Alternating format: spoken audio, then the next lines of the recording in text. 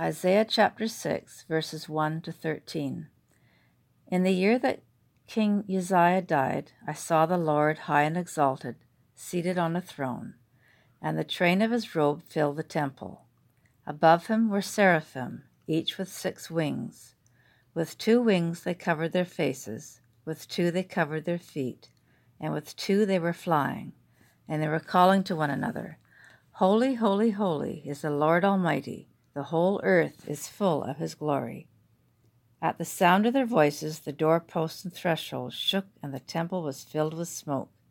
Woe to me, I cried, I am ruined, for I am a man of unclean lips, and I live among a people of unclean lips, and my eyes have seen the King, the Lord Almighty. Then one of the seraphim flew to me with a live coal in his hand, which he had taken with tongs from the altar. With it he touched my mouth and said, See, this has touched your lips. Your guilt is taken away, and your sin atoned for. Then I heard the voice of the Lord saying, Whom shall I send? And who will go for us? And I said, Here am I, send me. He said, Go and tell this people, Be ever hearing, but never understanding. Be ever seeing, but never perceiving. Make the heart of this people calloused, make their ears dull, and close their eyes. Otherwise they might see with their eyes, hear with their ears, understand with their hearts, and turn and be healed. Then I said, For how long, Lord? Until the cities lie ruined and without inhabitant, until the houses are left deserted, and the fields ruined and ravaged, until the Lord has sent everyone far away, and the land is utterly forsaken. And though 1/10 remains in the land, it will again be laid waste. But as the terebinth and oak leave stumps when they are cut down, so the holy seed will be the stump in the land. Psalm 138. I will praise you, Lord, with all my heart. Before the gods I will sing your praise. I will bow down toward your holy temple and will praise your name for your unfailing love and your faithfulness. For you have so exalted your solemn decree that it surpasses your fame. When I called, you answered me. You greatly emboldened me. May all the kings of the earth praise you, Lord, when they hear what you have decreed. May they sing of the ways of the Lord, for the glory of the Lord is great. Though the Lord is exalted, he looks kindly on the lowly. Though lofty, he sees them from afar. Though I walk in the midst of trouble, you preserve my life. You stretch out your hand against the anger of my foes. With your right hand you save me. The Lord will vindicate me. Your love, Lord, endures forever. Do not abandon the works of your hands. 1 Corinthians chapter 15, verses 1 to 11.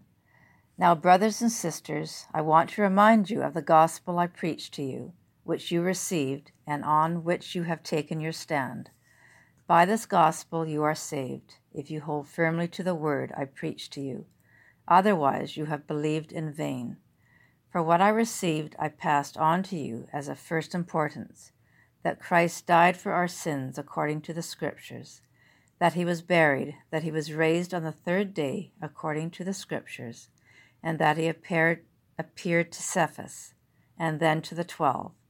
After that he appeared to more than 500 other brothers and sisters at the same time, most of whom are still living, though some have fallen asleep. Then he appeared to James, then to all the apostles, and last of all he appeared to me also, as to one abnormally born. For I am the least of the apostles, and do not even deserve to be called an apostle, because I persecuted the church of God. But by the grace of God I am what I am, and his grace to me was not without effect. No, I worked harder than all of them, yet not I, but the grace of God that was with me. Whether then it is I or they, this is what we preach, and this is what you believed. Luke chapter 5, verses 1 to 11. One day, as Jesus was standing by the lake of Gennesaret, the people were crowding around him and listening to the word of God. He saw at the water's edge 2 boats, left there by the fishermen who were washing their nets.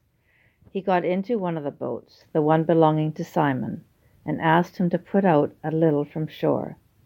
Then he sat down and taught the people from the boat.